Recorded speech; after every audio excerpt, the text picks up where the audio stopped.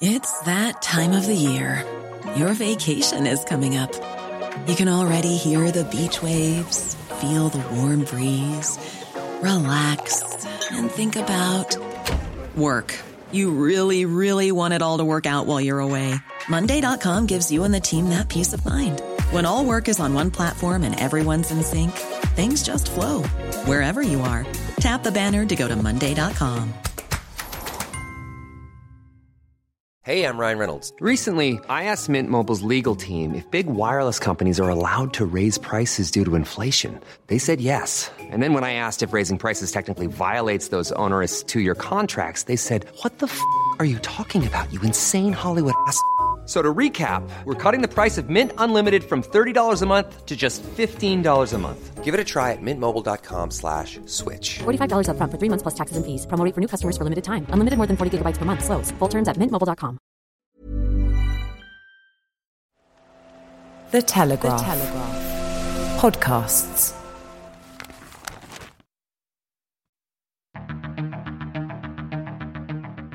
I'm Dom Nichols, and this is Ukraine the Latest. Today, we bring you the latest updates from the front line, including a dispatch from our foreign correspondent James Kilner on what's next for Yevgeny Prigozhin and can he stay alive.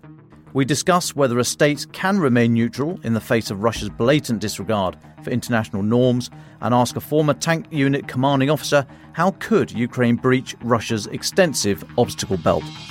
Bravery takes you through the most unimaginable hardships to finally reward you with victory. We need a military strategy for Ukraine to gain a decisive advantage on the battlefield, to win the war. Nobody's going to break us. We're strong. We're Ukrainians. Every weekday, we sit down with leading journalists from the Telegraph's London newsroom and our teams reporting on the ground to bring you the latest news and analysis on the war in Ukraine. It's Thursday, the 29th of June. 1 year and 125 days since the full-scale invasion began.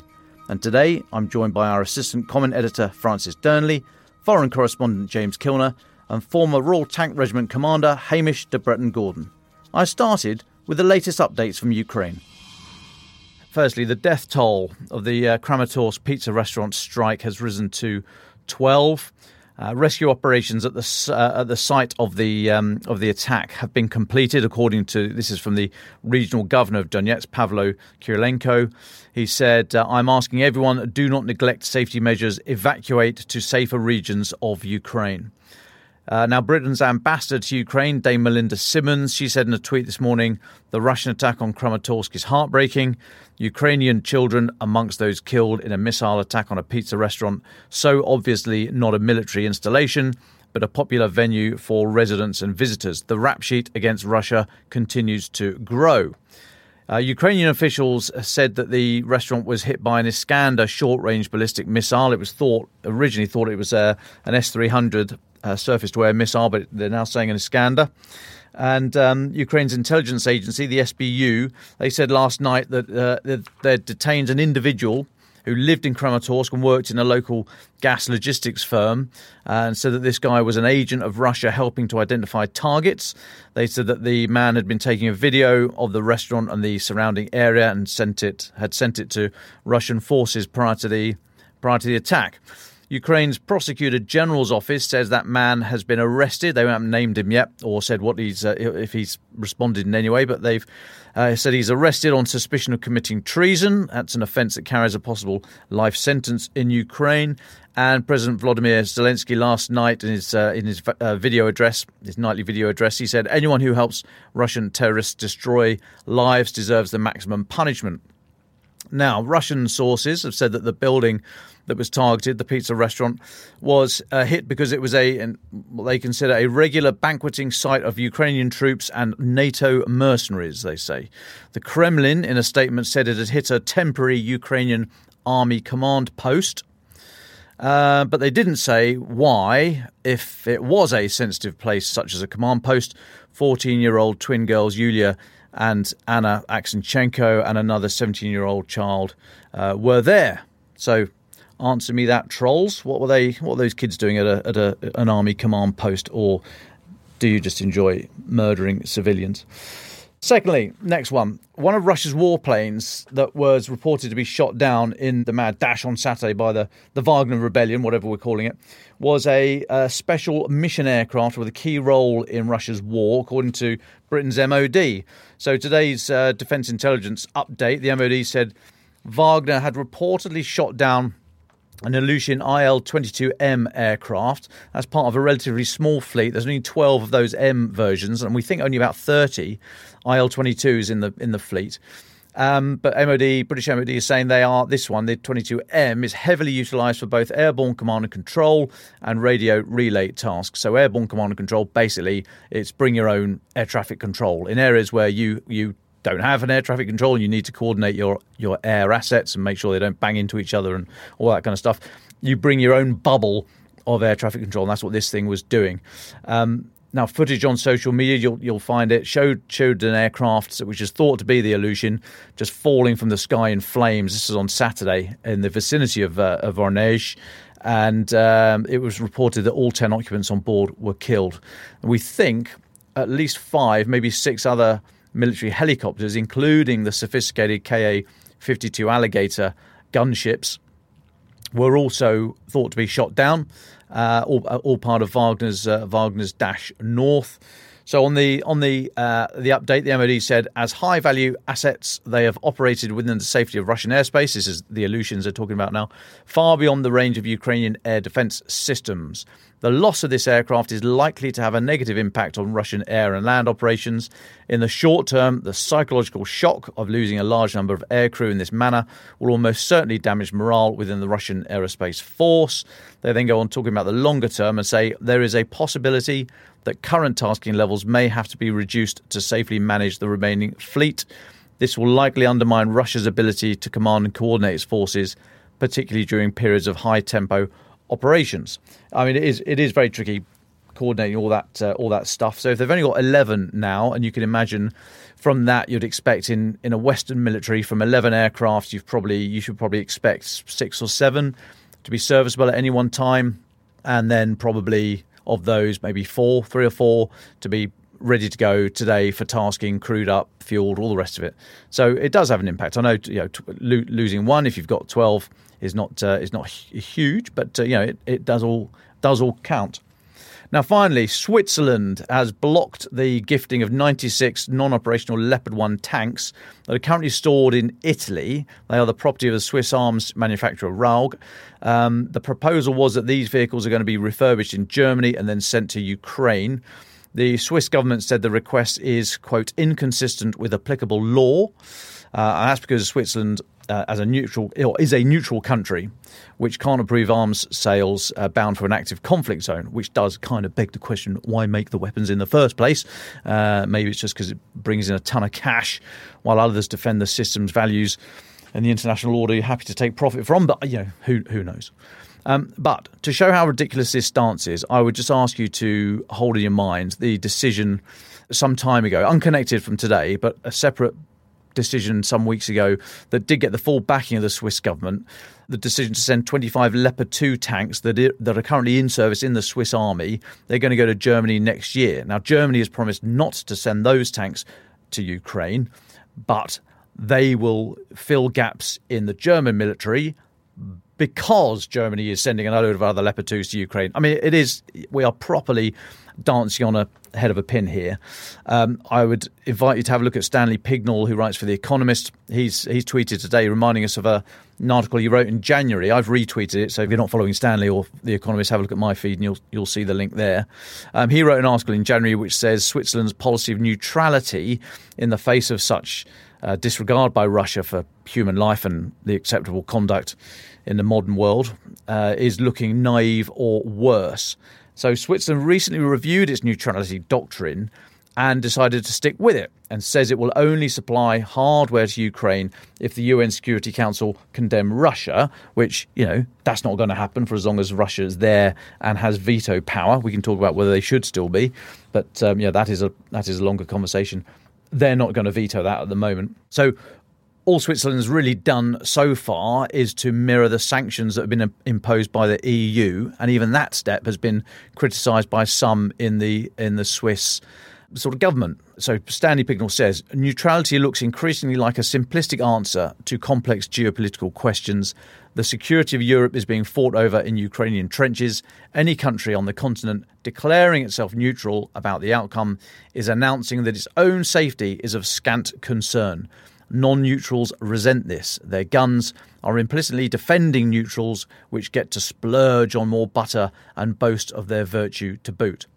Now, in a related issue, today, Austrian Chancellor Karl Nehammer has said neutral EU countries object to giving Ukraine outright security assurances. Mr. Nehammer is in Brussels at a meeting of other EU government leaders. Speaking before that meeting, he said, "For us as neutral states, it is clear we can't give security guarantees. Austria, Ireland, Malta and Cyprus have made it clear they have objections. The role of the neutral status needs to be explicitly taken into account. We will certainly discuss this and we will find formulations that will be acceptable for us as well." It just throws the whole issue of neutrality into sharp focus. And it's one thing to be neutral, I think, when there's not a war in Europe and the egregious abuse of international norms that we're seeing. I think we're in a different place now. This conversation seems to be gathering pace there. Francis, I know you'll have some views on this. What do you say on that? And what else is crossing your desk today? Well, thanks, Dom. Of course, the other country that neutrality debate is highly relevant to is Ireland. And I know we have many Irish listeners, so very keen to hear their perspectives on this too. The concept of Irish neutrality has a rich and intricate history, which I don't have time to go into in detail now. But whilst Irish military forces have actively participated in UN peacekeeping missions, Ireland itself has a commitment not to deploy its forces overseas without a specific resolution from the UN Security Council.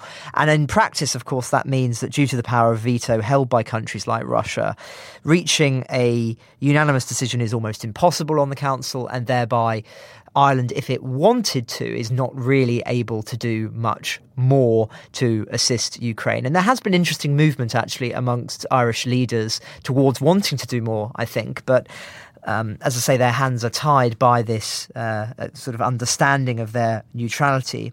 Now, on the comment desk, we're hoping to publish an article this week by the former UK Defence Secretary, Sir Michael Fallon, who suggests there is potential for Ireland to contribute further to enhancing Europe's security.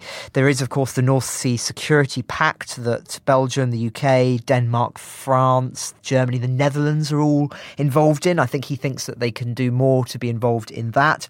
And he really underlines a crucial point here, which I haven't read elsewhere, and which is why we're keen to get it in print, is that the Irish Sea is very susceptible to Russia's negative influence. So approximately 75% of transatlantic cables pass through or near Ireland's exclusive economic area. Moreover, Ireland serves as a host to a third of Europe's data companies and houses the headquarters of numerous important tech firms. So you've got those vulnerabilities as well as its energy infrastructure, which is exposed to Russian threats. And so there is, I think, very much conversations taking place at the moment about how Ireland, if it wants to do more, can do more, and indeed should it be doing more given these vulnerabilities, which we have, as I say, touched on in the past, but not quite gone into that level of granular detail. But turning to updates, I spoke yesterday about the fallout from the weekend, and there are more as a consequence. So General Sergei Surovikin, who, as we discussed, is reported to potentially have known about the failed Wagner mutiny, according to some US intelligence sources, has not been seen since Saturday, and speculation has emerged this morning that he's actually been arrested. So officials are trying to establish whether the man nicknamed General Armageddon, of course a man we've talked about a lot on the pod, had a close relationship with Prigozhin, and whether he actually, as a consequence of that, knew about the mutiny. So the Ministry of Defense in Russia has told the Moscow Times that he has actually been arrested, or at least officials there have, but we haven't been able to independently verify that. One source alleged that Surovikin has chosen the side of Mr. Prigozhin in the mutiny, and there's fear that he was part of what they call a Prigozhin coalition. Again, all of this must stress, is speculation. And I know that James will have more thoughts on this.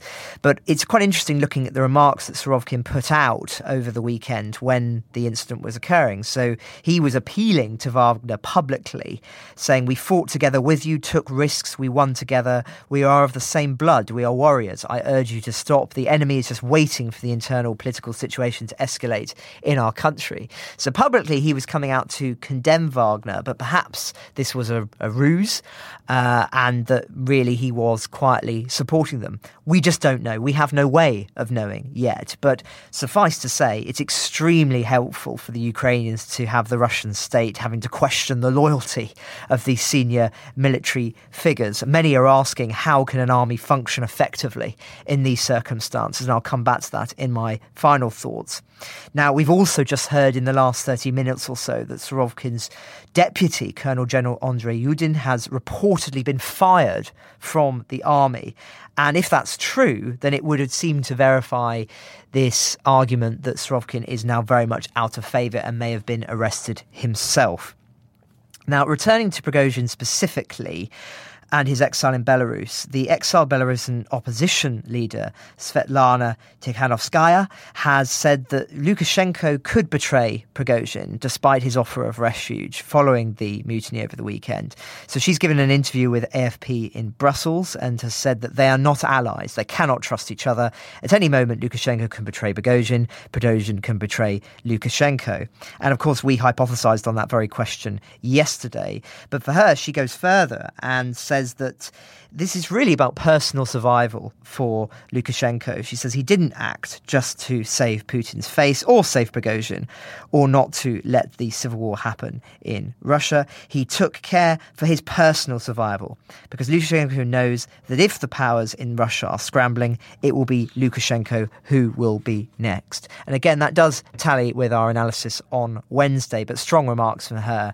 An unstable Putin is certainly bad news for Lukashenko, given the vital support that he receives from Russia, though there is reason to think that he may well rue the invitation of Prigozhin into the country, depending on what happens next. But as I say, I know James will have more reflections on this. Yeah, thanks, Francis. We'll turn to James shortly. I should just say that we're going to put up our weekly Defence in Depth video today, later on today, about 6 o'clock London time. I didn't do it this week. I was away Monday, Tuesday. So hand over, I said last week, to a special guest. So I can reveal that that's Alyona Halivko, friend to the pod. She's going to be taking us through the new characters that we are starting to hear. I mean, we've met Svetlana Tikhanovskaya before, the exiled Belarusian, the legitimate winner of the 2020 election. But some of these other names, Surovikin and some of the other people close to Putin, we've not really met before. Alyona is going to take us through these characters, bring them to life, because I think we're going to hear more about them. So we need to familiarise ourselves with them. But James, fascinating ideas now, and you've written a piece. What now for Prigozhin, and how can he stay alive? James, what do you think? That piece I wrote it on Monday and Tuesday, and by its very nature, was very speculative because at the time I wrote it, Prigozhin's whereabouts was still unknown. He's now obviously confirmed to have flown into Minsk to start his time in exile. I mean, I haven't seen any strong reporting out of Minsk about what, the sort of life he's leading. But it's important to remember two things. What happens to Wagner Group now and the rest of Prigozhin's media empire, internet troll empire, if you want, and also what we can expect of him in exile. Like, is he going to be under house arrest? Is he going to be free to roam around, etc.? And in that story I wrote a couple of days ago, I was really trying to remind readers that there is already a relatively high-profile former Soviet president in exile, living in exile in Minsk, and that's Kurmanbek Bakiev. He's a former Kyrgyz president between 2005 and 2010, when he was unseated in a revolution, and Minsk was negotiated as his way out. Prigozhin was given that option over the weekend as well. Now, Bakiev, who has been imprisoned in absentia in Bishkek, in Kyrgyzstan, for various crimes and massive corruption, etc., has been able to lead a relatively free life, it appears, in Belarus. We've seen photos of him meeting Lukashenko several times, inspecting plans to expand the city, Lukashenko, on his 70th birthday, on Bakiyev's 70th birthday in 2019, even gave him a big painting of nomads and a knife, this sort of thing. And this was all broadcast live. Well, not live, but it was broadcast on the Belarusian TV. So we know that Lukashenko enjoys the limelight. He's already used Bakiyev, his exiled guest, previously, and I would expect him to do the same with Prigozhin, who's obviously a much more high-profile character. Indeed, he's even said, he gave a sort of rather rambling and long briefing to his officials, I think it was on Tuesday, about this role that he says he played in talking Prigozhin down from attacking the Kremlin on Saturday. And in that rambling explanation, he did say he was looking forward to learning about Wagner's experience in Ukraine. So I think this is all hinting at maybe Prigozhin is going to have some relative freedom. I mean, it's too early to be sure, obviously. And maybe we will see photos of him and Lukashenko talking or even shaking hands, that sort of thing. Now, the impact that is going to have in the Kremlin and on Putin is going to be really interesting to see. Like Francis and Dom have already said, Lukashenko is on thin ice here. Prigozhin, in my analysis, slightly, I mean, he obviously went against Putin, his master, but it was a rebellion, in my analysis, that got out of hand, went too far. It was never meant to end up 120 miles from Moscow. But he has become Putin's, what he betrayed Putin. Putin does not stand for traitors. So if Lukashenko is seen giving Prigozhin too warm a welcome, that will have implications. So there's that. And the other thing to really consider is what happens to Wagner next. Now, really quickly, as our listeners know, Wagner operates many different services for the Kremlin. One of the big ones is the sort of autocratic consultancy service that it offers primarily in Africa to various countries, where the various leaders of these African countries employ various parts of Wagner or Concord Group and another one of Prigozhin's outfits in different roles. It could be how to fix an election without doing it too blatantly. It could be simply supplying bodyguards, or it could be hiring ruthless mercenary fighting units to take on your enemies. So there's a whole suite of different things. So in return, Wagner get various mining rights and they get paid hard cash as well. But this is a very lucrative business for the Kremlin. Not only does it bring in a lot of cash, but it also gives them a lot of influence. And the reports I'm reading is that the Kremlin will want to continue this type of operation in Africa, but they may need to rebrand it. They may need to take day-to-day control or week-to-week control, whatever it is, away from Prigozhin, cut him out of the system. So again, all that is happening. I did read a report this morning that Wagner and Prigozhin's media group, Patriot Media Group, is already looking for a new owner. So his empire is already being dismantled. Part of that media group was a troll company, which famously tried to manipulate the 2016 US presidential election. So an important and high-profile Kremlin operation, which Prigozhin had been heading, is already being taken away from him. So I think we're already starting to see his role being marginalised.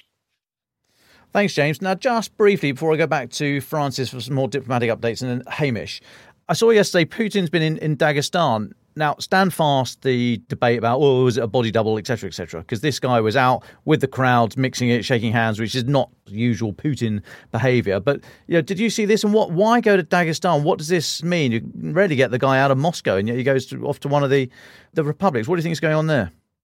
I did see it briefly, Dom. He was in Durban on the Caspian Sea coast, a town I visited in 2007, UNESCO heritage site. I think he just needed to be seen to be meeting the people, to have a walk around, to be closer to the action.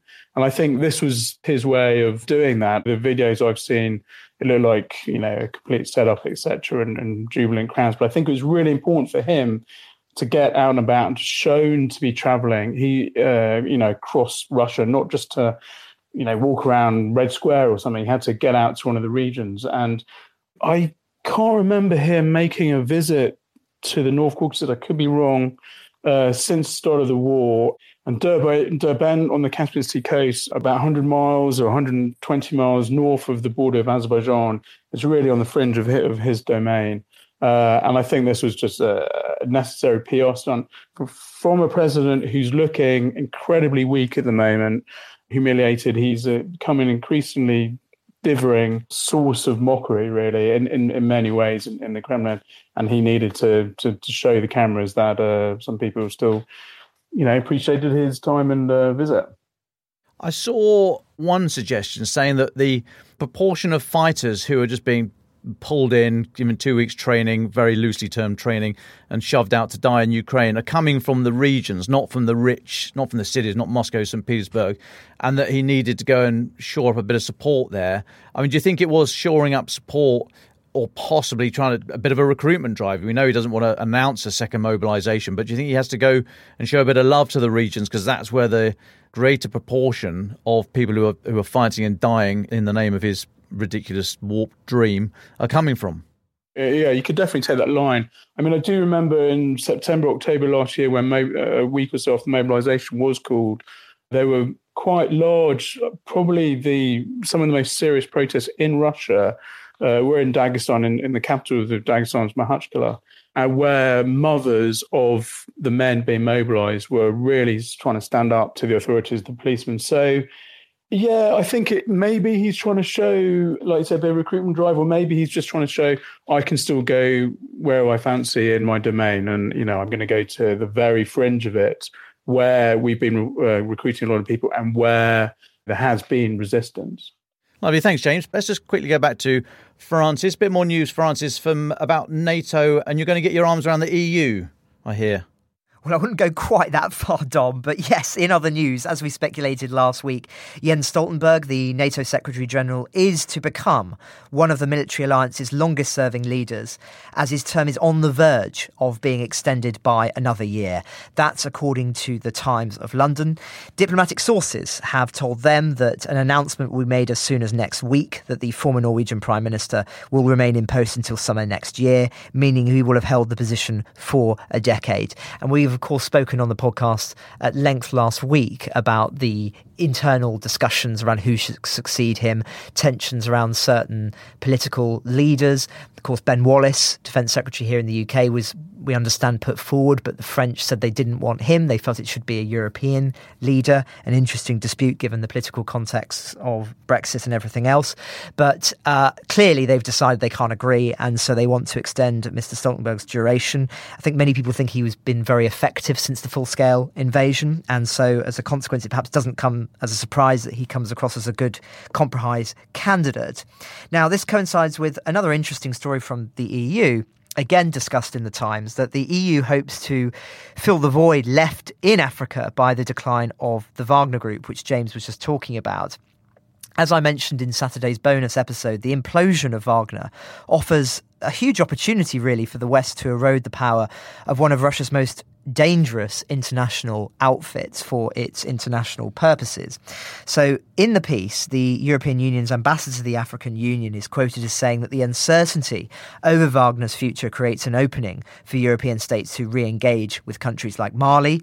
She's quoted as saying it's only been a few days and analysis is still being carried out, but immediately we are looking at what a weakening of Wagner would mean. It will definitely put pressure on it in the countries where it is operating. What can they offer now? And the piece also quotes an EU security official as saying that the states see this as an opportunity to win back influence. Without Wagner, there is no delivery, and without delivery, why cooperate with them? But nonetheless, the Times does highlight how other analysts believe Wagner's role in Africa is too important for Russia to let go. They quote the Royal United Services Institute, a very prominent think tank here, that Wagner will be rebranded and operations are likely to continue because of Russia's priorities, not only to support the war, but the indirect expenses Russia has incurred as a result of the war. They will want to remain there. This is a living ecosystem that will continue to grow, but will probably do so under another name. And I should add that others worry if Wagner ends its activities in Ukraine, that may lead to an influx of tens of thousands of Wagner fighters to the continent, where they could, of course, further destabilise other fragile regions. So we can't know for certain what the impact of this is, but I would argue that the story itself is the fact that we are now asking serious questions about Wagner in those places and how the West can potentially monopolise on their weakness and the fragility perhaps within the political apparatus within Russia. But staying on Europe, Poland expects the EU to help it fund measures to strengthen its eastern border as a consequence of Wagner moving into Belarus. So Poland has said they believe there are around 8,000 Wagner troops already in Belarus and are taking both temporary and permanent steps to strengthen its border, including boosting the presence of security forces and increasing fortifications.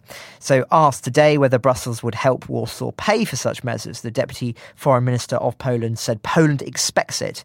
European solidarity means supporting countries threatened with destabilisation. These safeguards need to be increased. An indicator, if one was necessary, of quite how seriously some countries in Europe are taking developments in Belarus. But finally, I promised yesterday a few more reflections on developments in the US that were overshadowed by the mutiny. The first is that the US Senate has introduced a resolution which proposes that the actions of Russia, Belarus, or a proxy of Russia be considered as an attack on NATO if those actions lead to radioactive contamination of an ally's territory. So this is the resolution that was introduced by the Republican Senator Lindsey Graham and Democrat Richard Blumenthal. So it's explicitly designed to be bipartisan. So these senators noted that this is the first precedent since the collapse of the USSR that Russia has moved its nuclear weapons beyond its own borders. And they say it's a serious threat to global security amid the war in Ukraine. But they also emphasise the unpredictable situation at the Zaporizhzhia nuclear power plant, which is, of course, under the control of Russian occupying forces. And I'll quote from Mr. Graham directly. He says, "The threat of a use of a nuclear device by Russia is real. And the best way we believe to deter it is to give them clarity, the Russians, as to what will happen if they do that." And our message is to those around Putin: if you do this, if you follow his orders, if he ever gives them, you can expect a massive response from NATO. You will be at war with NATO. And indeed, his democratic counterpart echoes this and then says that if Putin's military risks total obliteration, they will be reckless and irrational to resort to any nuclear warfare of any kind. And they suggest that the Biden administration conduct consultations with leaders of other countries in Europe and consider actions to minimise the threat to civilian population and prepare a diplomatic and military response that tallies with the severity of the situation, particularly on Zaporizhzhia. To stress, this is highly unlikely to become law, but it is designed to send a clear signal about what tactical nukes would mean and any use of a staged nuclear incident at Zaporizhzhia. For reasons that regular listeners will know, I personally welcome this. I still think too many, see it as inconceivable that Russia would stage some kind of incident at Zaporizhzhia, but sources that I trust say otherwise. So it's surely right for Western powers to make clear its red lines regarding these kind of incidents, and in doing so potentially deter them. But the other story from the US relates to the remarks of President Obama in the interview with CNN that he gave a few days ago.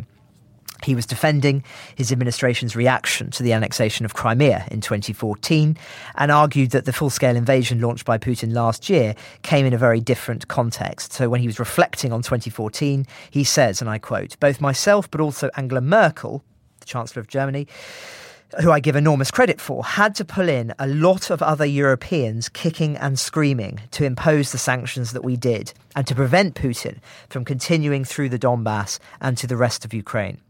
Given both where Ukraine was at the time and where the European mindset was at the time, we held the line." And he goes further. He says it was a different Ukraine then, which is something strongly contested by many Ukrainians, both in the Ukrainian government and who are commentating on this, who argue that there is actually no fundamental difference in 2014 between what's happened then and has happened in 2022, only a difference in perception and an understanding of Ukraine that has increased in the years since. Critics of Obama point to his earlier remarks too regarding the threat posed by Russia. Politico have done a piece pulling out some of those quotes. When he was campaigning for re-election in 2012, he dismissed his Republican opponent Mitt Romney for being out of touch with the realities of American foreign policy, after Romney called Russia the US's number one geopolitical foe. And I'll quote from Obama. He said to Mitt Romney, "When you were asked what's the biggest threat facing America, you said Russia, not Al-Qaeda, you said Russia. The 1980s are now calling to ask for their foreign policy back because the Cold War's been over for 20 years. And many people are now saying that in retrospect, perhaps Romney was right as to the threat that Russia posed relative to Al-Qaeda. I personally will need to reread Obama's memoir on this, which was obviously written long before the full-scale invasion of Ukraine last year. All that I will say is that given the events of the past year and a half and its enormous ramifications for geopolitics, perhaps the most significant foreign policy event since 9/11, the invasion of Crimea in 2014 does not feature prominently in that book. Syria looms much larger. And he admits, as I've talked about in the past, that the vote in the House of Commons here in Britain deterred him from following through with his administration's red lines on chemical warfare. So I think that's interesting. And it will be very interesting indeed to see whether in Volume 2, which I think he's writing at the moment, the events in Ukraine trigger a reassessment and more analysis of exactly what occurred. But I think it is very revealing that one doesn't leave that book and think, wow, Ukraine was one of the major events. It just doesn't come across that way. He does, though, put forward some very interesting descriptions of what it was like one-on-one with Putin. And I remember there's one bit where he talks about how Putin would sit him down and just sort of rant at him for an hour, which, again, is quite revealing about what Putin saw as the failures of American foreign policy with regard to Russia. But I imagine Hamish will also have some very interesting thoughts on the impact of this resolution with regard to Zaporizhia. Thanks, Francis. Certainly will be. Let's turn now to Hamish, DBG. Hamish de Bretton-Gordon. Hamish, very welcome back on the pod. We've been talking today. We've had Wagner, we've had Lukashenko, we've had a bit of Zaporizhia, nukes in general. Now, linking all of that is the one guy we started off talking about, Surovikin. You had close quarters interaction with him in Syria. So why don't we start there? And I'd be interested in all your thoughts on the issues we've been discussing. And then maybe finish off with a question that's come from a number of listeners. And thanks so much for getting in touch with us. Talking about the Ukrainian counteroffensive. How on earth can you get through an obstacle belt of minefields, tank ditches and all the rest of it? But let's start with Surovikin. Yeah, absolutely. I think Surovikin is a really interesting character. As I said, I saw him in Syria. His unconventional violence that he developed there, we are seeing at the moment in Ukraine. Surovikin is a really evil person, but he's a very effective commander. I find it astounding that, at this time when the Russian army are performing so badly, Surovikin and Prigozhin, who've both been very effective in the field, and their close associates in this Kremlin purge have been dismissed. And when you think that Shoigu, the defense minister, and Gerasimov, the commander of the military, are in effect desk Johnnies, what I mean by that is, they've got loads of medals, but not many of them for actually fighting. This, I think, will have a really serious impact on the Russian military. So if I go hopefully seamlessly into the next piece, and what Francis is saying about the Senate move to not hopefully bring into law, but perhaps not, that any use of tactical nuclear weapons or blowing up a Zaporizhia would be an Article 5, in other words, bringing NATO in. I think that is the most powerful thing that's happened in the international community to reduce this. But I'd just like to say those two separately. First of all, there is speculation, there is rumour. And I believe my assessment is that there probably aren't any tactical nuclear weapons in Belarus. The Russians are using the tactical nukes to try and put pressure on Europe, try and frighten European leaders, particularly the Germans, into not supporting. And that just hasn't worked. The idea of giving Lukashenko and now potentially Prigozhin, because I think the other thing that I missed half of the pod yesterday. I was at the Chalk Valley History Festival, but Lukashenko has suggested he quite would like the Wagner troops as his sort of private army, and maybe Prigozhin, getting involved in there as well. I cannot believe that Putin would allow Lukashenko and now potentially Prigozhin, to have a finger on a red button to use tactical nukes. Because if things implode even more than they are at the moment, Lukashenko might well, point those nukes in the other direction. The piece on Zaporizhzhia, which I advise a lot of people in Europe and elsewhere who are deeply concerned about any sort of environmental accident or particularly nuclear accident. Speaking to a lot of people in Kyiv yesterday, and of course, I think it was over the weekend that the Ukraine intelligence service gave their report on what they assessed to be Russian activity in Zaporizhzhia and wiring it with explosives and mines. Now, they were absolutely right about the dam. And I think on the pod, we called it at the time as well, that it was a Russian-produced explosion. So they were right on the dam. Everybody else who's briefing me and I speak to seem to agree with them.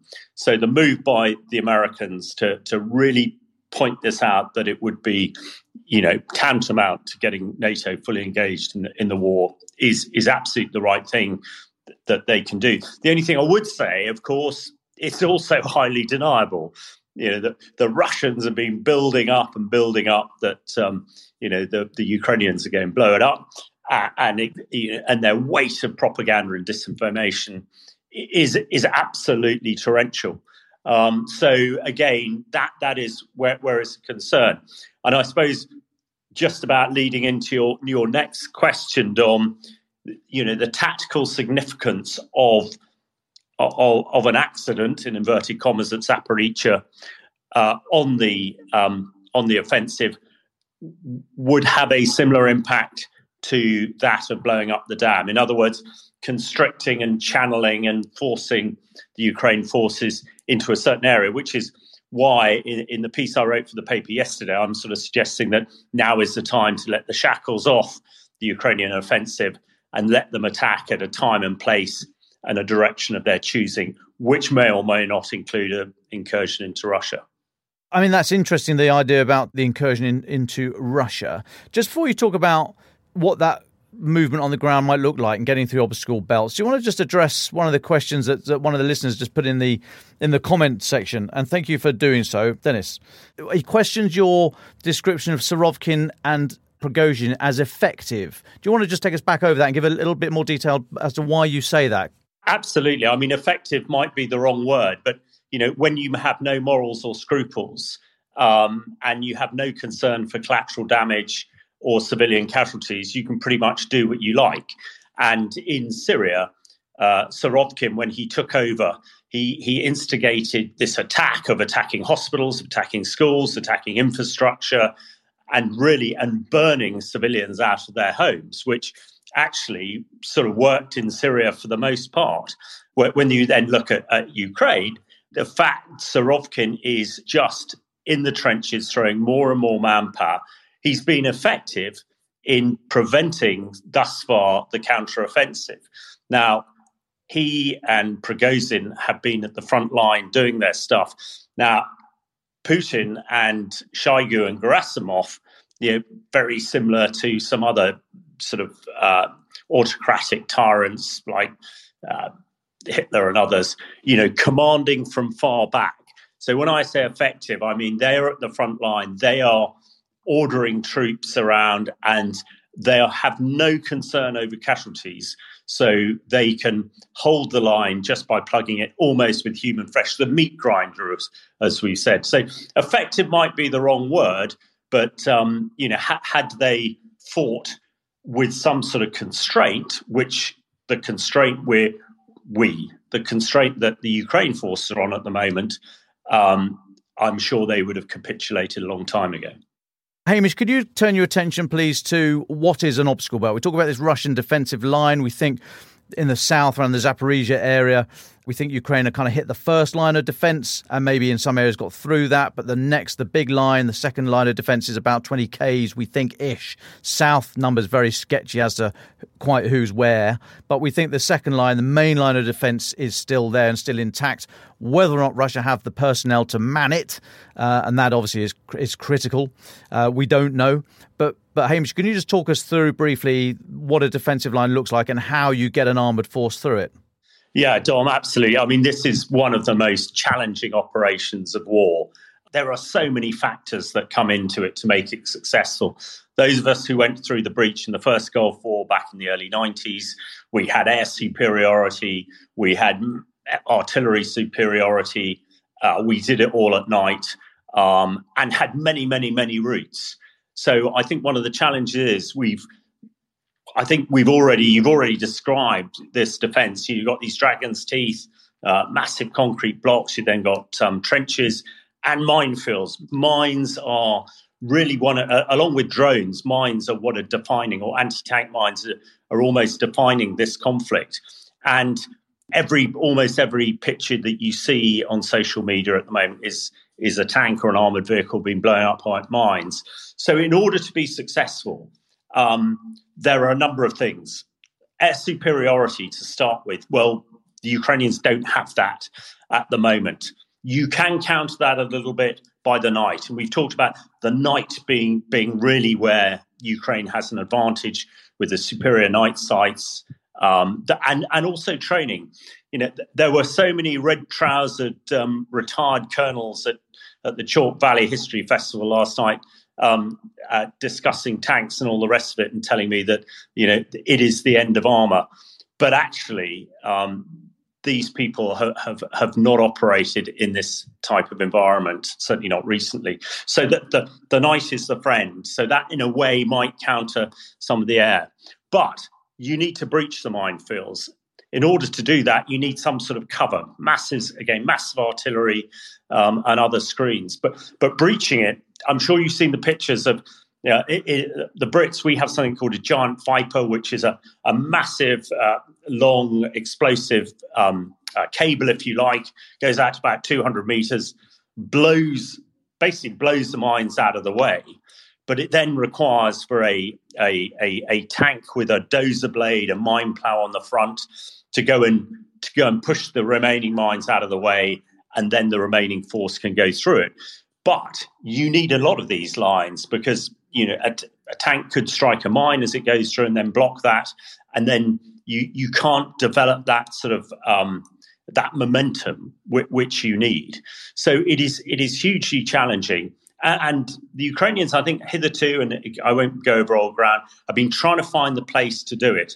And once they find it, what I would say, and what I did say to people last night, is that, you know, the Russians they're just throwing manpower and they're throwing tanks into the front with little training. We are pretty certain that the Ukrainian military have been doing a lot of combined arms training over the last 3 months because they've had all the Western kit for about that time. And that, I'm sure, is all about the coordination, as I said, between artillery, infantry and tanks, and also practicing to breach these defences. So that is the most challenging thing. And once they get through them, as you say, not all of them be manned, and I'm sure they're finding where they're light, they can then crack on at great speed. If they were able to manoeuvre around them, then things might accelerate. Now, perhaps it's a discussion for another pod, but when one looks at the ease of manoeuvre of admittedly the Wagner group all around Russia, particularly in the south, one just wonders, you know, what is there to prevent them doing that, apart from the political expedient that NATO and particularly the US and the UK have not wanted any Western kit used on Russian soil, although you could argue that that's already happened. And now that Ukraine has retaken back areas of the Donbass that Russia annexed in 2014, that has already happened. But it is hugely challenging, and it will take time, and that's why. But I think all the turmoil that's happening at the moment, getting rid of your best field commanders. Hopefully that'll only benefit the Ukrainians. Lovely. Thanks, Hamish. We're going to start moving towards final thoughts now. But I just, as you were speaking there, just reminded me. So last night I was at I was invited to the US Ambassador's pad, Winfield House here in Regent's Park in London. I'd like to say it was just me and the ambassador, but no, there was about 200 or 300 other people there. It's no Chalk Valley, Chalk whatever, literary festival, but hey, we got there. It was great. The Peach Melba whiskey cocktails took a bit of getting used to, but I put the effort in and got there in the end. I was speaking to some very senior military and civilian personnel, UK and US, and they were the big point that they were all making, basically independently of each other, was how we in the West have forgotten the need for mass. We just assume that it's going to be there. Not only that we'll have the stuff on the start line, and that takes into account, well, it completely ignores the fact of being interdicted or hit by the enemy in your logistic bases and your supply lines and all the rest of it. We just assume that we'll have all our tanks at the start line on day one of a war, but then that actually the enemy are going to make some pretty basic mistakes, and we are not going to suffer, or the ratios of our own forces being worn down are woefully out of date. This war has shown that yes, there's a lot of technology and drones and exciting cybery satellite stuff, but actually, heavy metal, it really does still matter in this day and age. That was my big takeaway. Well, that and a hangover anyway. But anyway, final thoughts. Let's roll around final thoughts. Francis, can we come to you first, please? Thanks, Dom. Just a quick one from me today. You'll be pleased to hear. I've heard some people saying that the mutiny ended up being a damp squib, that it's actually changed very little. I want to disagree with that. Just look already, as we've talked about today, what it's done to Russia's state apparatus, including how it's dealing with the army. It's had a huge destabilising impact there. I question strongly how effective an army can operate under these conditions. And indeed, retired Army Major General Mick Ryan has written on Twitter today that in his view, the ripples from the mutiny in Russia over the weekend will continue to propagate across Russian systems. And he talks about how it remains too early to make a full assessment of how the mutiny will impact battlefield operations. But he does believe there will be severe repercussions. He talks about how within the Russian military, there's a deep discomfort among its leaders and about the loyalty of different units, the unease amongst senior leaders about who they can trust in their chain of command, almost certainly going to have damaging impacts in the long run. And as we've already talked about on the podcast and speculated, it means that he may well be forced, Putin, so as to not be seen giving in to the mutiny, to keep in ineffective leaders like Shoigu, who was the target of Prigozhin's ire. That also may boost the Ukrainians in the weeks and months ahead. And I agree with Mick Ryan's analysis, and that's before we even talk about the reputational damage of Putin's standing in the eyes of the world. As I've said before, it may be weeks, months, years, maybe even decades before we can measure the full impact of the events of that weekend. Sometimes the impacts can be very hard to read, as was the case with the Kornilov affair in 1917, which I spoke about at the weekend. At the time, that was deemed a triumph for Kerensky's provisional government, deterring that coup. Only a couple of months later did it become clear that it had fatally undermined the government and unleashed forces, the Bolsheviks, that would eventually bring him down.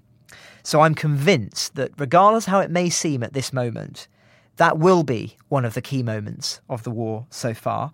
We just don't yet know exactly how it will be so. But I don't believe history books will be written that ignore the fundamental changes that will have occurred internally as a consequence of that event. Thanks, Francis. James, please. I've been reporting on this since Friday evening. I watched it unfold in real time. It's a theory that I've been knocking around on the fringes, and I think it's important to talk about now because of recent events. It's my sort of contention and my speculation that the FSB and the Russian Ministry of Defense knew that this mutiny was going to happen. That's kind of half been confirmed already in the media reports, and that they decided to use it to their advantage. So listeners have to remember that they really hated Prigozhin. They really hated him. He's causing a huge problem for them, and they needed to destroy him. The way they were going to destroy him was destroying his relationship with Putin. That was Prigozhin's main trump card. Now, we know that Prigozhin said that he organized this mutiny to prove to the Ministry of Defense that he was, that Wagner Group should be maintained, etc., and to avoid being subverted to them. I think that the FSB and the Russian Ministry of Defense decided to open the way for Prigozhin, to let him get, so that his rebellion was too successful, and that he was then able to get within 120 miles of Moscow, scaring Putin, who denounced him publicly on TV, and then their trap was shut. They had destroyed that relationship. And if you look at the video of Surovikin, now we've got to remember Surovikin was an ally of Prigozhin, and he had been demoted already by the Ministry of Defense in January. If you look at his video that he put out, I think it was like very quickly after Prigozhin announced his rebellion. It was about 2 hours afterwards. And there are certain indications which suggest that he'd already been arrested, and he was making this video under pressure. His body language was very hunched over, very unusual for him. His voice was also uneven. So that was one. But two bigger indicators for me was he wasn't wearing any epaulets on his shoulders, showing his rank. And that, for me, is the first time I've seen a Russian general without those ranks on his shoulders. So maybe he'd already been stripped of his ranks. There's that. And also he was unshaven. Now, I'd never seen a Russian general unshaven, and I'd never seen Surovikin unshaven before. And I think you have to look at these little indicators, which to me suggest he'd already been arrested several hours earlier, and he was making this video under duress. It's inconceivable to me. It was inconceivable at the time to me that the FSB, which is much maligned, etc., but it's still very effective. Human intelligence didn't know about a mutiny which is coming from a group of mercenaries who'd been knocking around, several thousand of them knocking around in their camps in Donbass for several weeks. That makes no sense to me. I think they would have known about it. I think they allowed it to happen because they knew that this was their chance to destroy Prigozhin and ruin his relationship with Putin. To do that, they also had to arrest Surovikin beforehand and make sure he got this video out. I think that's what we've been watching happening. That's absolutely fascinating stuff. Thanks, James. Hamish, would you like the final thought, please? Just picking up on your point about heavy metal, it was the Land Warfare Conference, the British Army sort of conference this week, and contemporary of mine, General Patrick Saunders, he obviously did rather better than me, was really saying what you were saying, Dom. I'm a little bit perturbed today to hear Debs Haynes from Sky News suggesting that he actually might be losing post early. So I hope that is not talking truth to power, because we need people like Patrick around to make it happen. But my final thing is I was plugging this amazing pod all night last night. So I will plug the Chalk Valley History Festival, goes on until Sunday. Really, most of the best, or a lot of the best historians in the country are there. Lots of very interesting people. If you're in the Southwest, pop along.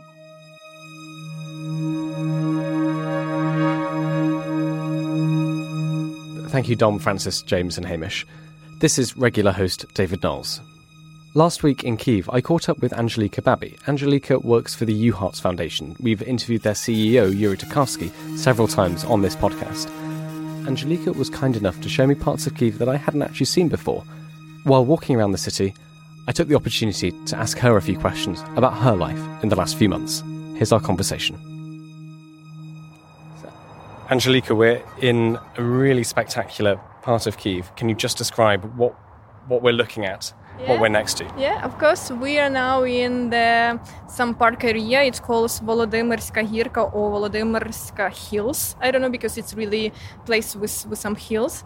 And then we have some monuments of person. It's Volodymyr Veliki, Volodymyr Bika, I think it can be just... Volodymyr the Great, yeah. Yeah, the Great, yeah, thank you so much.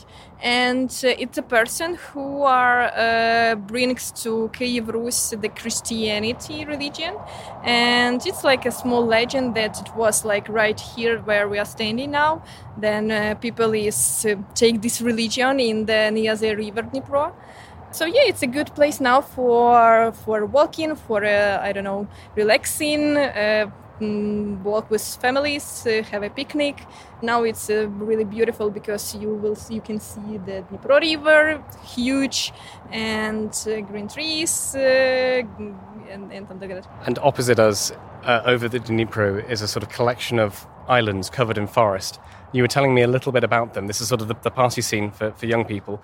I can't believe how old that makes me sound saying that. The party scene for you. Tell us about the party scene. Yeah, of course. It's really small islands near the Dnipro with beach, it's a couple beaches here. And young people love this area in the summer because it's really cool parties here can be. And they are spending their times mostly in the summer because it's really... when the weather is like that, like today, it's really good to be in these beaches because it's like not so sunny and you can just walk near the water. Before the war, it was really more popular because you can spend all night here, and now you can't do it. But it's still going on for the 23 p.m. and that's all. And you must go home.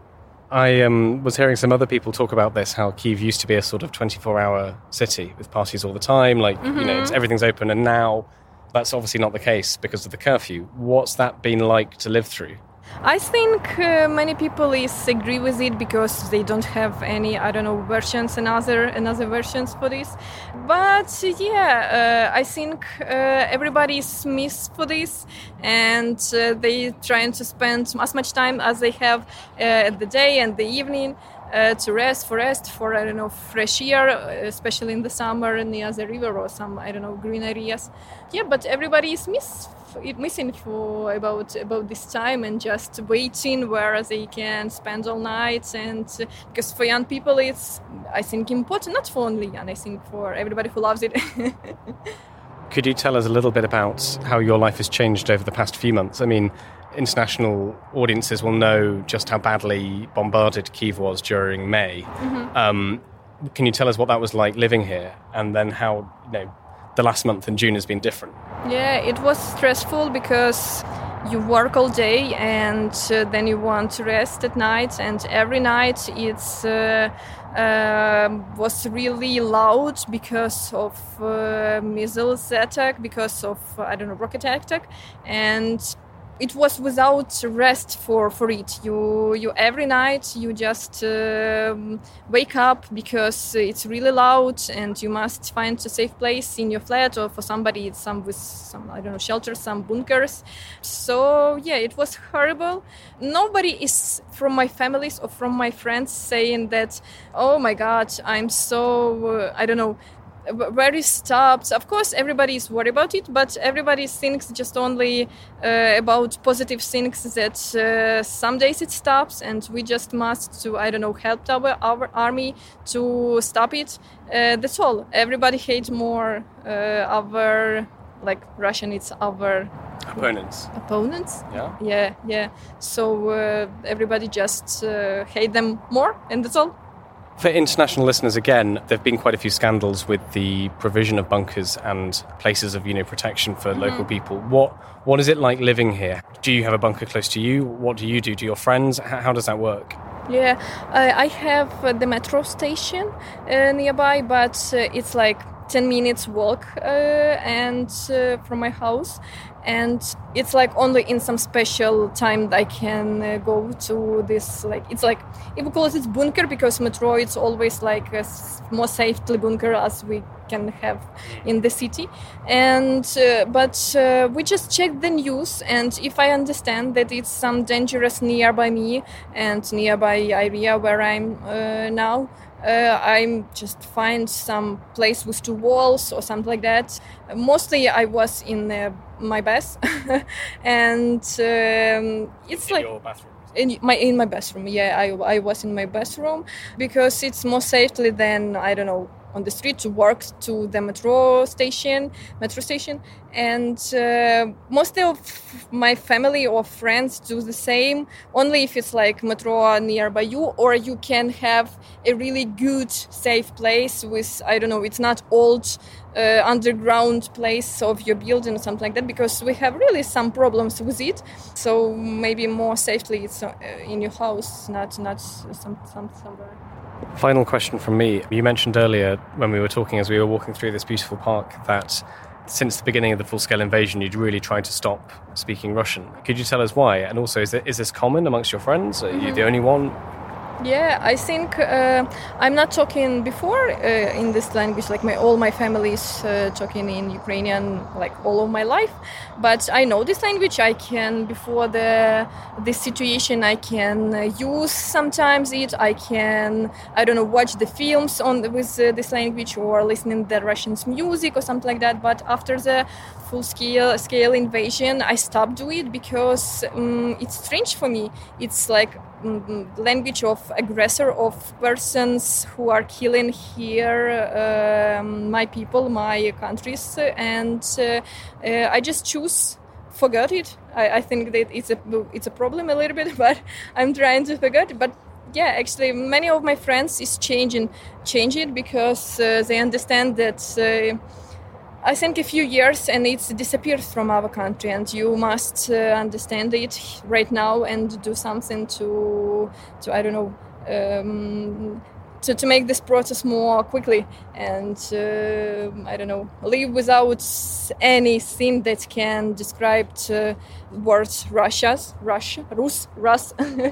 So yeah. But just on that, is there any, for those of your country, people who still speak Russian, who speak Russian to each other, is there any bad feeling between them or not? No, I think it's okay because it's like they decide to do it, and I just understand it and hope that some days they can understand also all the situation and why it's important to use your language, like your language of your country. But it's without problems. People just can speak, I don't know, any language that they understand, use, and that's all. Like inside of me, I just hope that some people also can understand that it's not cool to do it, to speak these languages. But inside the country, for people, it's not a problem. Nobody just, when you heard that some person talking in Russian, so nobody is say, oh my God, what are you doing? Nobody is doing here this. Is there anything we haven't spoken about that you'd want to say, that you think our listeners should know? I think it's good to see you here. First of all, because it's important to show the other countries, the other peoples, how the situation is here, and it's still important. And I hope that your trip is it's I don't know, it's interesting for you now, and I hope our work also will be interesting for you. So everybody who wants to visit Kyiv, don't worry about nothing. Just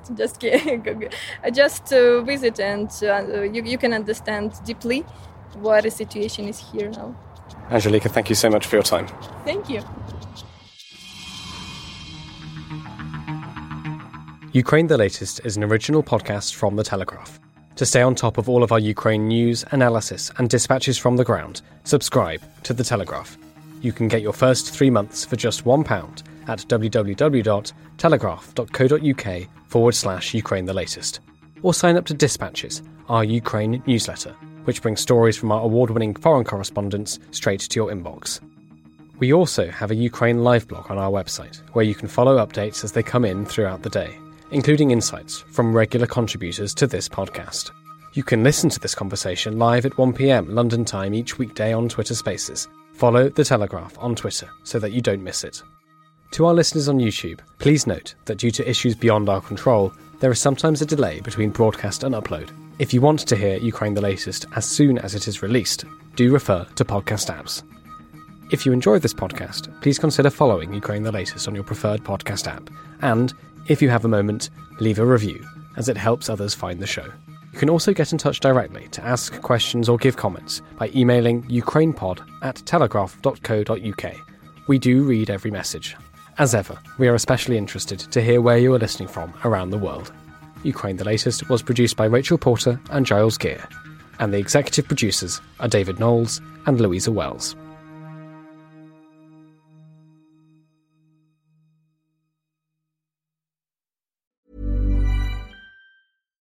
When you make decisions for your company, you look for the no-brainers. And if you have a lot of mailing to do, Stamps.com is the ultimate no-brainer. It streamlines your processes to make your business more efficient, which makes you less busy. Mail checks, invoices, legal documents, and everything you need to keep your business running with Stamps.com.